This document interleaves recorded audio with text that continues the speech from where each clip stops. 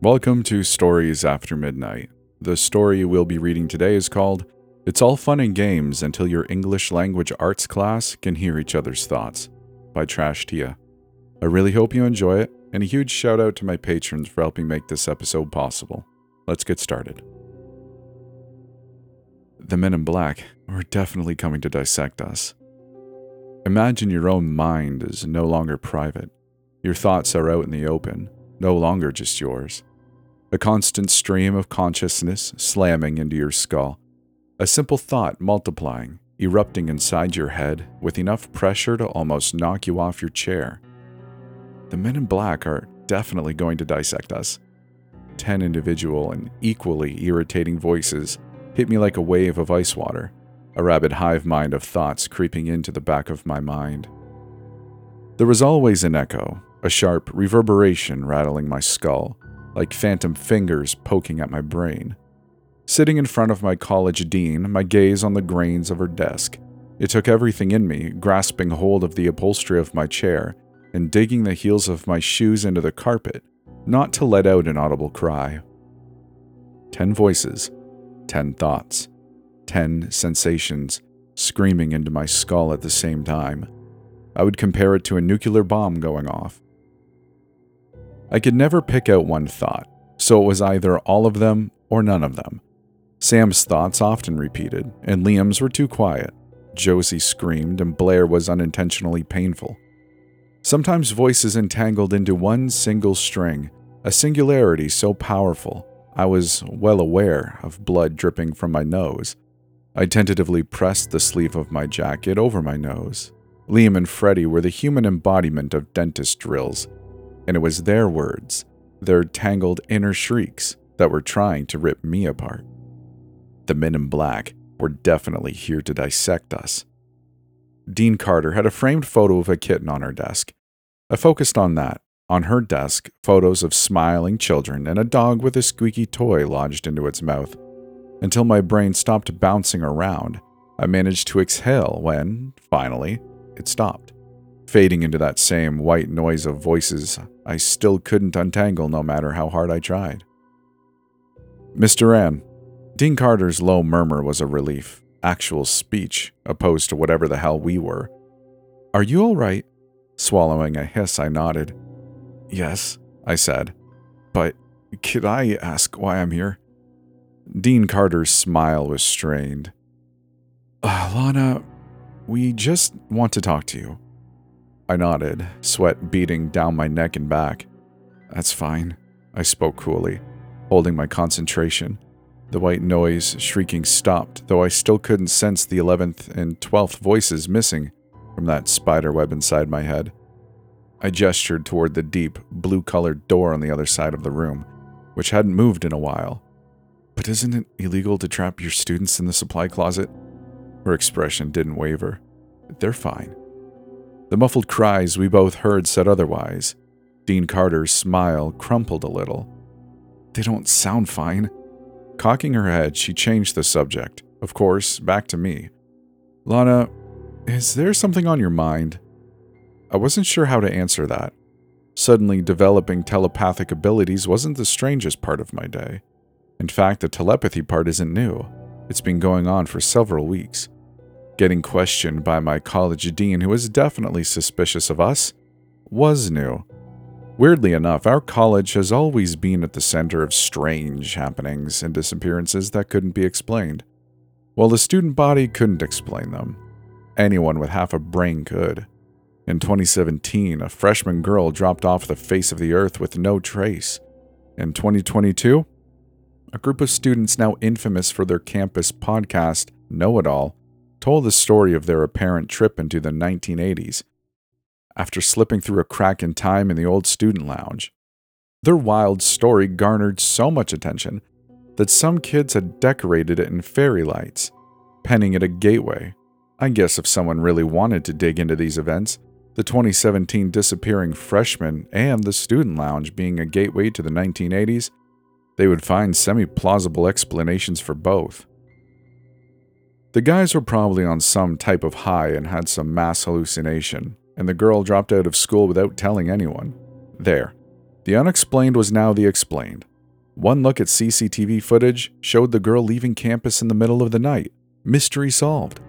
However, there was actual credibility to some of these happenings, such as Tommy Phelps. I think I spoke to him once or twice, casual conversation. He was a nice guy, a bit of a cinephile, a twinge of an Aussie accent, and slightly on the pretentious side. In my freshman year, just 2 months into the semester, Tommy claimed he was kidnapped and experimented on. Something had definitely happened to him. Kidnapping was possible given the state of the kid, but the boy's eyes were wide, unseeing, half of his hair shaved off. He stumbled into class one day, insisting his mind had been messed with, and he couldn't remember anything except walls of glass. I remember that class vividly. It was my first time feeling real, proper fear, the type that creeps up on you, a phantom snake winding its way around my throat. I watched a normal level-headed boy completely break apart, dropping to his knees and rocking back and forth. What he was wearing confused me, an ancient college sweatshirt and a crumpled pair of shorts. It was the college gym clothes, but Tommy didn't go near the sports department. Everyone was paying attention to the markings on his face, noticeable stitches on the back of his head, while I was frowning at Tommy's clothes. Known for his stark taste in clothing, often flaunting waistcoats or tweed jackets with elbow patches, sportswear was definitely different. Not to mention the gym clothes were ancient. Why would he be wearing an outdated sweater dating back to the early 2000s? His feet were bare, pointing to him being in captivity. Please. Staggering through the doorway, his steps were clumsy, topsy-turvy. When he hit the ground on his stomach, our startled-looking professor ran out of the room yelling for help. Please, help me. Tommy. Rhea Martinez dropped onto her knees in front of him. Rhea had the kind of face you automatically wanted to trust. Her eyes were kind, light brown hair framing a heart-shaped face. She was gentle, tracing the tips of her fingers across his cheek. He wouldn't let her fully touch him, shaking his head rapidly, letting out a soft moan when she firmly placed her hands on his shoulders. Tommy, what happened? I don't know, he whispered, frenzied eyes meeting hers. I got away. Rhea nodded slowly. Got away from where? Tommy's eyes widened, his lips splitting into a cry. So loud. He slammed his hands over his ears. Why are you so loud? Tommy, Rhea said softly. No, get off me. Get away from me. Tommy's words were nonsensical and tangled, hands clawing clumps of his hair. Something about a room of glass and his head being probed and poked at. As he spoke, the boy's sanity bled away, his eyes widening with mania, terror, lips twisting into a snarl, and then a twisted grin, followed by 3 words that have been analyzed by every amateur journalist on campus. I witnessed them firsthand. Red. Tommy spoke through his teeth. His gaze was frantic, trying to find a face he could trust. Rhea was already backing away, stumbling over herself. I don't think he really saw any of us, shuffling into the wall like a wild animal. Wrapping his arms around his knees, Tommy continued, rocking back and forth, like he was lulling himself to sleep. Gemini. His voice rose into an animalistic cry, and the boy's body seemed to react, his expression going flat, arms falling to his sides. When his eyes rolled back to pearly whites, I turned away, a sour bile filling my mouth. But I still heard him in vivid clarity, his tone bleeding of emotion. Norbrook. The last word slipped from the boy's lips, and when I twisted around, his head was lolling to the side, deep red rivulets running from his nose. Norbrook. He spoke like he was tasting the words, his body rattling like it was reacting. Tommy's head snapped up, and through vacant eyes he peered at us like a confused child, frowning at his blood-slicked hands. Red. He made a fist. Gemini. When Tommy turned to look at us again, his eyes flickered, like he was waking up, emotion igniting his face. Norbrook? Everyone had their own version of what happened that day through word of mouth. Some idiot said Tommy started giggling hysterically, while the head of the college newspaper published that he held us hostage with a box cutter. The most popular and talked about version was that Tommy Phelps attacked a student like an animal, but that's just the sensationalized version. People wanted to believe he was violent because that was interesting. It got likes and comments. It got kids talking, making more rumors and adding to the fire, igniting fear of a viral outbreak and a new strain of rabies. The thing is, though, that reality wasn't nearly as horrifying as the rumors made it out to be. Tommy didn't attack anyone. Blinking rapidly and seemingly himself again, he reached out blindly, shaking with terror. For a disorienting moment, his expression bled coherency despite empty eyes staring straight through us. So much so that part of me wanted to believe what he was saying. His hands were caked with dirt, clawing at us. I noticed the nails on his index, pinky, and thumb had been pulled off. "Help me," he whimpered, when security dragged him from the room. Tommy erupted into hysterics halfway down the hallway. Those same 3 words coming out in sharp, heavy breaths. His body violently squirming, kicking and screaming, his voice growing louder, more desperate. "Red!" he spluttered, choking on the word like it suffocated him. I glimpsed red splatter on the floor. "Gemini!" Tommy's voice tripped up, his body going limp. The guard wrestling with him threw the boy over his shoulder. We watched silently as the door slammed on the boy, but I could still hear his slurred cry bouncing off the walls. "Nor, Brooke." Tommy didn't come back to class after that. He did, however, make a cryptic social media post saying, "I was high on cocaine, lol." When the guy was a top student and never touched the stuff. Sure, we could buy it if we really wanted, but after listening to multiple episodes of Know It All, I knew the hosts had not only proved the social media post was fabricated, but also had stalked his dorm, which had been mysteriously emptied, his roommates also MIA. In episode 12, they revealed Tommy's parents had randomly uprooted their life in Southern California and moved to Australia. The college brushed all of this under the rug. However, Know It All asked them to comment and were swiftly threatened with a stubborn shutdown and forced to make the podcast private. So, I count Tommy's state and disappearance an actual strange occurrence on campus. The conspiracy nut part of me wondered if the college was purposefully over-exaggerating the easily explained to cover up the unexplainable. There was no big mystery, and these so-called strange happenings were just vocalized to make our mediocre community college actually look interesting, while the actual unexplained events, i.e. the infamous Red, Gemini, Norbrook, were ignored. "Why don't you apply to Hollingwood University? We have disappearing students and cracks in space and time." Forget about the whispers about the boy who actually went missing. Have you ever actually wanted to fall directly into 1985? Our student lounge is a portal.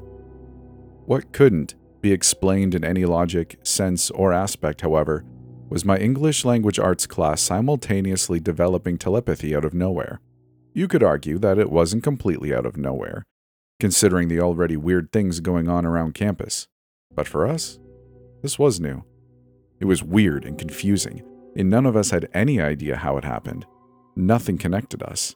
There were no secret experiments, and we hadn't signed up for the shady after-hours classes or been caught up in an explosion. Nope.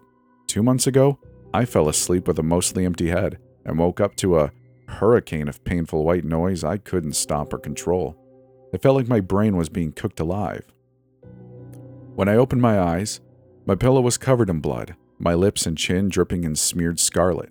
I stood up and my body wouldn't work, tipping onto the side. My housemate was already in class. It was the TV, I thought dizzily, blinking colors from my eyes. That noise, it had to be the TV. Surely. But the TV wasn't on.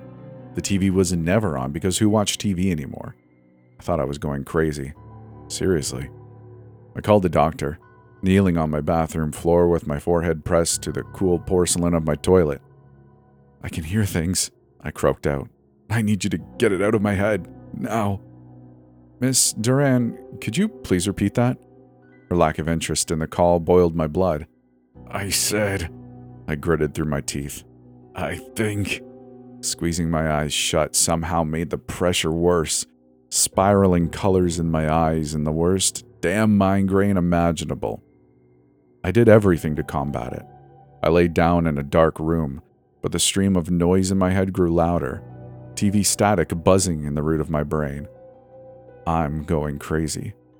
I could barely hear the receptionist over the constant, never-ending screech in my head. I was still speaking, my lips moving, curving and curling and forming words I couldn't even hear. "Do you hear me?" I had to screech to hear the slightest fragments of my own voice bleeding into my ears. "I'm going crazy." I grabbed at my hair, hysterical, clawing at my scalp. "There's something in my head," I sobbed, burying my face into the cool silk of my pajama shorts. "There's something there. I can feel it." I was well aware of how messed up I sounded, and I kept stabbing at my temple. The pain was helping me visualize it perfectly. I could feel them, sense them, tiny bugs writhing into the meat of my brain, razor-sharp teeth gnawing into the tumor-sized cavern they had already chewed. "There," I hissed over the whistling that had started up, digging deep down into the root of my skull. "It's right there." "Miss Duran, I'm not sure what you mean." Throwing my phone down, I found myself half-conscious, blinking down at the sharpest knife I could find, standing in front of my bathroom mirror. I was deathly pale, almost a greenish color, my hair glued to my forehead with sweat. It was never going to stop. The light show of colors dancing in my eyes, my blurry vision contorting the world around me into a slowly collapsing pinprick. I wasn't aware I'd successfully broken skin until sharp beads of red slid down my wrist. I couldn't feel it, the stinging pain of the blade slicing into my flesh. I couldn't feel the twist of my gut, the sour-tasting barf bridging the back of my throat. All I could feel was the thrumming, the bang, bang, bang on the back of my skull, like someone was knocking. I was dazedly staring down at the knife, cinched between my fingers, when it stopped. I dropped to my knees when the pressure on my head lifted just slightly, a single drop of red splashing onto the tiled floor, followed by a voice so casual, so clear, I thought they were standing behind me. "Okay, so if I buy 3 packs of chips, a Coke, and leave like $15 for gas, I should be good? Dad is picking me up in the evening for that football game, and I need to think of an excuse not to meet him after. I can't miss Simon's 30th. When I turned my head, there was nobody there. I was kneeling in my bathroom in front of piles and piles of bloody tissue paper, and my toilet seat stained, revealing red. The voice continued, a foreign feeling growing in my head, seeping into my bones. "I'm cold." The voice hit me again, this time like a brick to the face. "Should I wear a jacket?" No, I'm good. Before I could stop myself, I was diving to unsteady feet and clambering out of the bathroom and down the stairs. Just as I thought, the stranger inside my head was getting louder. I reached the front door, sticking my head out into the early morning sunlight, and there he was. It's cold. I should have worn a coat. Mom was right." His voice slipped into static once more, before drifting back into fruition. "And anyway, it's not like the sex is bad." It was just a normal guy cruising down the sidewalk, clad in a suit and tie, hair slicked back. He looked like a recent graduate. The guy walked past my house and offered me a shy smile, but I noticed the strain in his expression. He quickly turned away, his lip curling. "Is that girl okay? Was that blood? Dang. Did she need me to call someone?" The guy risked a look back before turning back around. "No, I'm late. Probably a nosebleed." He stopped for a moment, pretending to check his phone. Why is she staring at me? Damn, do I have crap on my face? The guy's voice didn't disappear until I was standing under my shower spigot, blasting cold water on my face. And even when it did, another tangle of sharp consciousness dug its way into the back of my mind, a single voice bleeding from the hurricane of noise. "Hannah needs to get her head out of his ass, because he's playing her like a damn..." Staring down at the shower drain, at red-tinged water, the voice skipped again. This time a woman. I couldn't tell where it was coming from. Outside? Across the road? This thing worked like a cell phone, bleeding in and out of the network. "I don't think I can deal with today," the woman sighed. I should have had more sleep, but that spider on the wall could be anywhere, and I'm so good. A frat boy sounding guy this time. And this time she pulled out. Light. This time a southern accent pierced my skull. I'm late. Jess is going to kill me. Then a teenage girl's violent hiss that might as well have been the curved edge of a blade sticking into my cortex. How many times is she going to do this? How many snaps is she going to ignore? She's a petty, childish, damn... The voices kept skipping until I stuffed in earphones and cranked up the volume. Music didn't help, but it did soothe slightly. The voices were still there, but I could drown it out with screamo.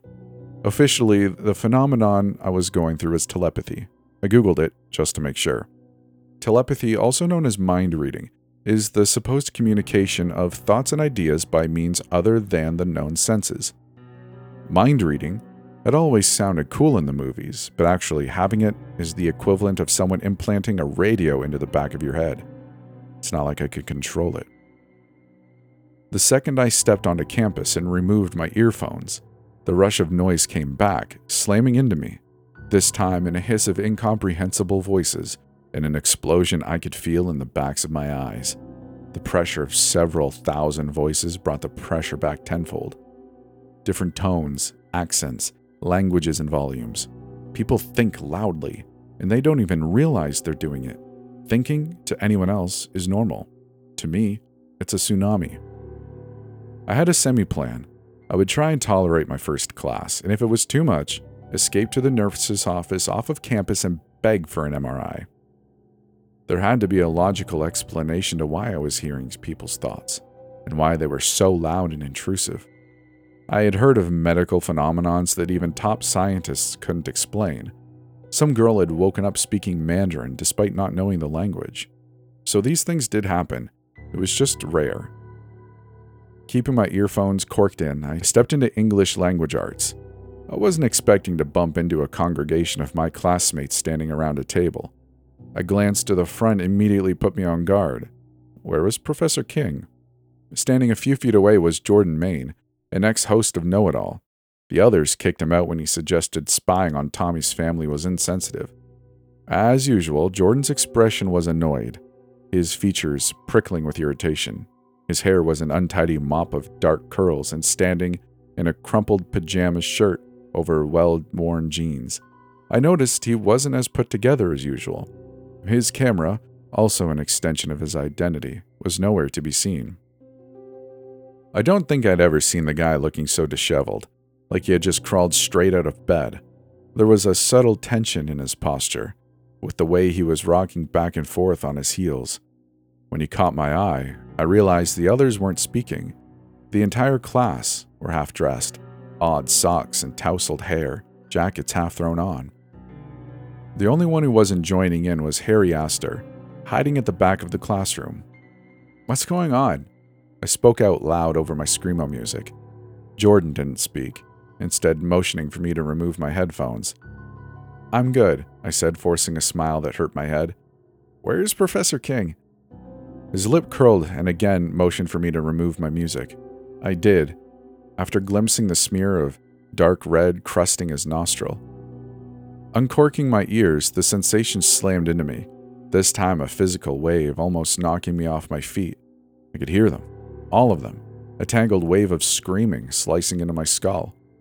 Jordan's hands pressed down on my shoulder when I tried to back away, forcing me to face the others. "Okay, try now." His voice slipped through the noise. "Can you hear me?" His lips weren't moving, wide eyes glued to me. Something ice cold skittered down my spine. Jordan Main was speaking directly into my mind. I nodded shakily, drinking in 10 pairs of eyes staring at me. "Testing, testing." Jordan's voice slipped into my thoughts, and it was just his. From the others' expressions, Liam's lip curling and Min gritting her teeth, they could hear him too. "All right, so this works. It takes time to tune everyone out, but it works."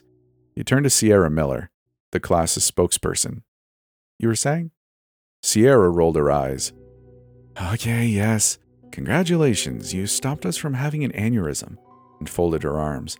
"But that's only if you're concentrating, right? So if you let go, the floodgates open and we get blasted."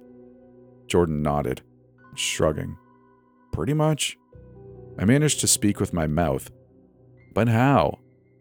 No idea. His voice boomed into my skull. Stop that, Sierra hissed out. You're going to blow my brains out. Telepathy, Jordan said out loud instead, a shaky laugh escaping his lips. But there was a darkness to his tone, a hollow look in his eye. I couldn't help glimpse. That's cool. I knew the moment Jordan had lost control, because just like Sierra said, the floodgates flew open, a vicious stream of voices flooding into my skull. No, not just mine. Everyone's. And that was 2 months ago, and we still hadn't gotten the hang of it. 3 days ago, I was trying to talk to my friend, already jittery from our professor's sudden disappearance, which happened to be the same day the 12 of us developed telepathy. 2 months had passed, and there was no sign of him. With us being Professor King's students, we were the prime suspects. Allison was talking about a TV show or something, but her real voice was lost inside the sea of noise scrambling inside my head. I was getting better at tuning people in and out, but it was still a challenge. The buzzing stream of noise was particularly bad that morning, like someone had cranked it up to 100. I think I'm pregnant. Am I pregnant? I'm dropping out. This is I'm not happy anymore. Did I feed my cat this morning? No, I did. I definitely. And she's not even being subtle about it. It's painful. What an evil bitch. Lana? Bess's low murmur, barely scratching the surface of my mind, drifted into coherent mumbling when the doors to the main reception opened. 2 men appearing. Immediately they drew attention. Men in black, literally. The 2 of them were heavily clad in crisp, black suits with matching sunglasses, exuding an air of authority, and for the student body to move aside. Bess's mouth dropped open, her eyes wide. She pulled me to the side when they walked past. Do you think they're here for the Professor King case? I couldn't hear her voice, but I was getting good at lip reading when the swarm of voices drowned out real ones. I don't know, was all I responded with, my gaze snapping to Sierra down the hall, buried behind a mop of curls, and then Jordan standing with his friends, his head ducked, jaw clenched. He didn't stand out in the crowd like usual, wearing darker colors, hiding under his hood. I sensed the prickle of fear in the back of his head, his voice a soft, hell, please don't look at me, please don't look at me, please don't look at me. Sierra's expression was twitching, her gaze dropping to the ground when the men strode past her. Stay calm. Sierra's voice was a low murmur, a gentle prod into the meat of my brain. It's a routine visit. She paused. Probably, I mean, why else? Why else would they be here? A routine visit?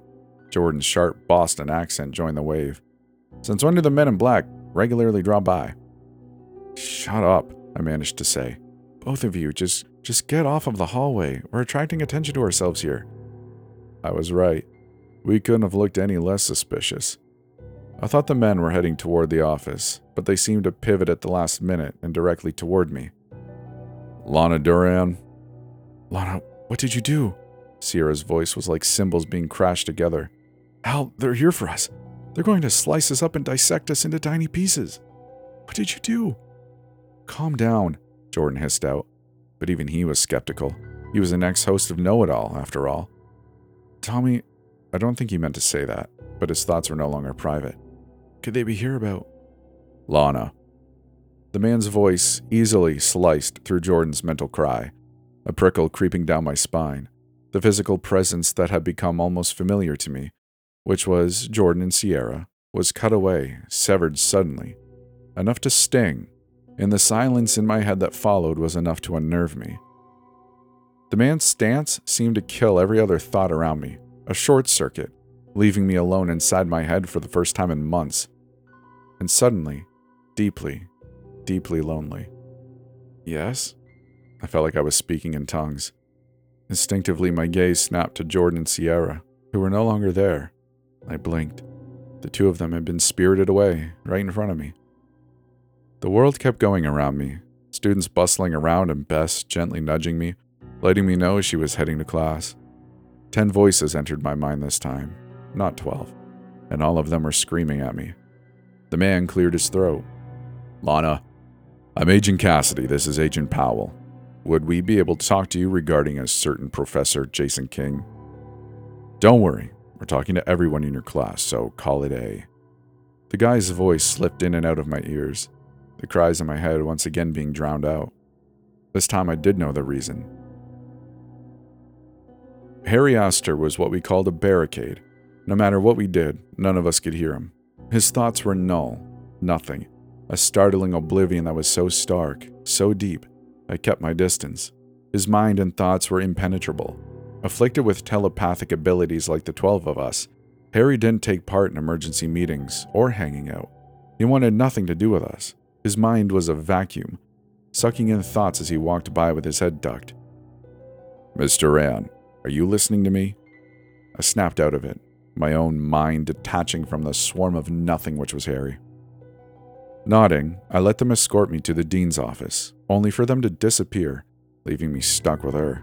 10 other voices followed, a confusing string of, "Are we getting dissected? Oh God, are the men in black coming to dissect us? Are we being cut up?" Jordan and Sierra were in the closet. I could sense them. Still couldn't hear them, though. When Dean Carter pursed her lips, I tried again. "You have my friends locked in your supply closet," I said, and as if on cue, the door rattled, startling her from her chair. It hadn't really bothered me before, but now it felt significant. Why couldn't I hear my Dean's thoughts, too? "That is none of your concern," Dean Carter relaxed. "Where were you on the night of September 18th? "Home," she hummed. "And what were you doing at home?" "Lana, what's going on out there?" Liam's hiss was prodding at my skull. I shoved him out. "Sleeping," I said, which was true. I slept most of the night. She nodded. "All right, well, I have some visitors who would like to talk to you." The door opened, and once again the voices in my head were drowned out, severed by the duo's presence. It felt wrong, alien, a vicious vacuum bleeding into my skull. I didn't realize I was shuffling back on my chair until I had to force my feet into the ground to hold myself. The two of them could be differentiated by their faces. The one on the right had a smile that was almost friendly, while the one on the left was scowling. They asked me the same questions, and each time I felt myself starting to break apart, my facade crumbling. The two of them held themselves well, suave and confident, while I shattered under the weight of each question. I was trying to find Sierra and Jordan, that black hole of nothing, but they were gone. Physically, they were in the closet, but I couldn't find them. "Mr. Rand, were you aware your professor was conducting research into life after death?" That caught me off guard. I meant to keep my gaze glued to the floor and mutter that I wanted a lawyer for each question, but that one in particular sent my head snapping up. "What?" Agent Powell, or the Scowler, nodded. "In 2012, he was arrested for conducting unethical experiments on several volunteers, including sleep deprivation and intentional cardiac arrest. Professor King's medical license was suspended in 2017 under the name Professor David Castiel." His eyes were penetrating mine. "Mr. Rand, have you witnessed anything you have not been able to explain?" His words were eerily gentle. "Strange lights, phenomena, or perhaps an affliction?" I swallowed. The lamp on my dean's desk was suddenly too bright, too in my face. "No." Agent Cassidy's smile widened. "Lana, there's nothing to be afraid of. We can help you." I shook my head, my palms clammy. "No, I haven't seen anything. Sorry." The two exchanged glances. "Lana, are you aware Jordan Maine and Sierra Nicholson were in possession of your professor's phone and ID?" I tried to keep my expression nonchalant. "No." Powell pushed harder. "How about DNA that matches your professor underneath Sierra Nicholson's bed?" "No." This time I didn't sound sure of myself. I thought they were finished, but the two just stood up. Powell turned to me with a sigh. I'm not sure at what point it was when my brain exploded, but both men didn't seem fazed by the sudden shrieking in my head. There was a steel rod cracking through my skull and stirring my mind into a soupy mess. I was on my knees before I could stop my body's knee-jerk reaction, pinning me to the ground. It was worse than every voice put together. A hellish banshee wail, bleeding into my head that was so powerful, So painful. Warm, wet redness seeped from my mouth and nose, swimming in my ears. Not just voices, but emotions, sensations, slamming into me in a wave. I heard them. All of them. Thousands of mental cries pouring into my skull. Pressing my head into the carpet, I was aware I was screaming, but my own cry was null, drowned out. Across the room, two voices slipped into my consciousness, entangled in wrong and poisoned. Harsh enough to rip from my own lips. I was on my feet, stumbling toward the closet, and then backward when they hit full throttle. Red, Gemini, Norbrook. Jordan and Sierra's voices were lower, a synchronized thrum drained of emotion. Red, Gemini, Norbrook. There was something horrifyingly permanent about those words not coming from their lips, but astray in their minds, loose thoughts finally hitting me. Miss Duran, it's okay, we're trying to help you. Now if you could tell us where Agent King is. Agent Powell was behind me trying to talk to me, but I was screaming, trying to push all of the voices out, and those 3 words were already threading through me. Before they could, I managed to get out. The last thing I saw was Powell grabbing Sierra and Jordan, who were like dolls, limp, dropping into the ground. Red, Gemini, Norbrook. Their eyes were empty, but their lips moved. Red, Gemini, Norbrook. Before those words could swamp me too, I slammed the door behind me. I was back in the hallway, and there was silence. A silence that almost knocked me off my feet. It was a familiar silence, a void I almost craved. He was close. Harry Astor was standing at the vending machine, his fingers lingering on the diet soda button. The closer I got to him, I expected that void of nothing. Instead, however, a voice entered my skull, sharp, like the blade of a knife protruding inside my head. Skin them alive, dismembering them one by one. His voice was almost a manic laugh. Not natural. His whisper was violent. Not natural. Not natural. Not natural. I'll stop it. I'll make sure it stops. I promised them. I promised him. He stabbed at the soda button, his other hand clawing at his arm, fingernails scratching at his skin until it bled. I'll stop it. His expression remained nonchalant. I'll slice up every part, every organ, brain, heart, everything. Nothing is left. He stabbed at the button again, impatiently, the spiderweb of insanity growing and growing, leeching itself to me like a virus. My legs buckled when I sensed, the cold ice. I was somewhere hollow, devoid of light and warmth. There was freezing, cold concrete beneath me, something wet and sticky spreading around my head. I wasn't moving. My lips were numb, and it was so dark, swirling, black, suffocating me. I could feel others next to me, lumps of flesh piled underneath like dolls, voices in my head crying out, mangled, begging for mercy. Something cold and cruel slipped into the back of my neck in one single stroke, and then again, cutting, slicing through muscle and bone. His heavy breaths tickled my flesh. The knife plunged in again, this time severing my arms. A chunkier, thicker blade for my torso. I felt his hands slick with my blood, my insides staining him, dripping and smeared on his apron. I sensed him stuffing me in a bag, careful to pile the chunks of me so I would fit. His heavy breath when he lifted the bag and I weighed it down.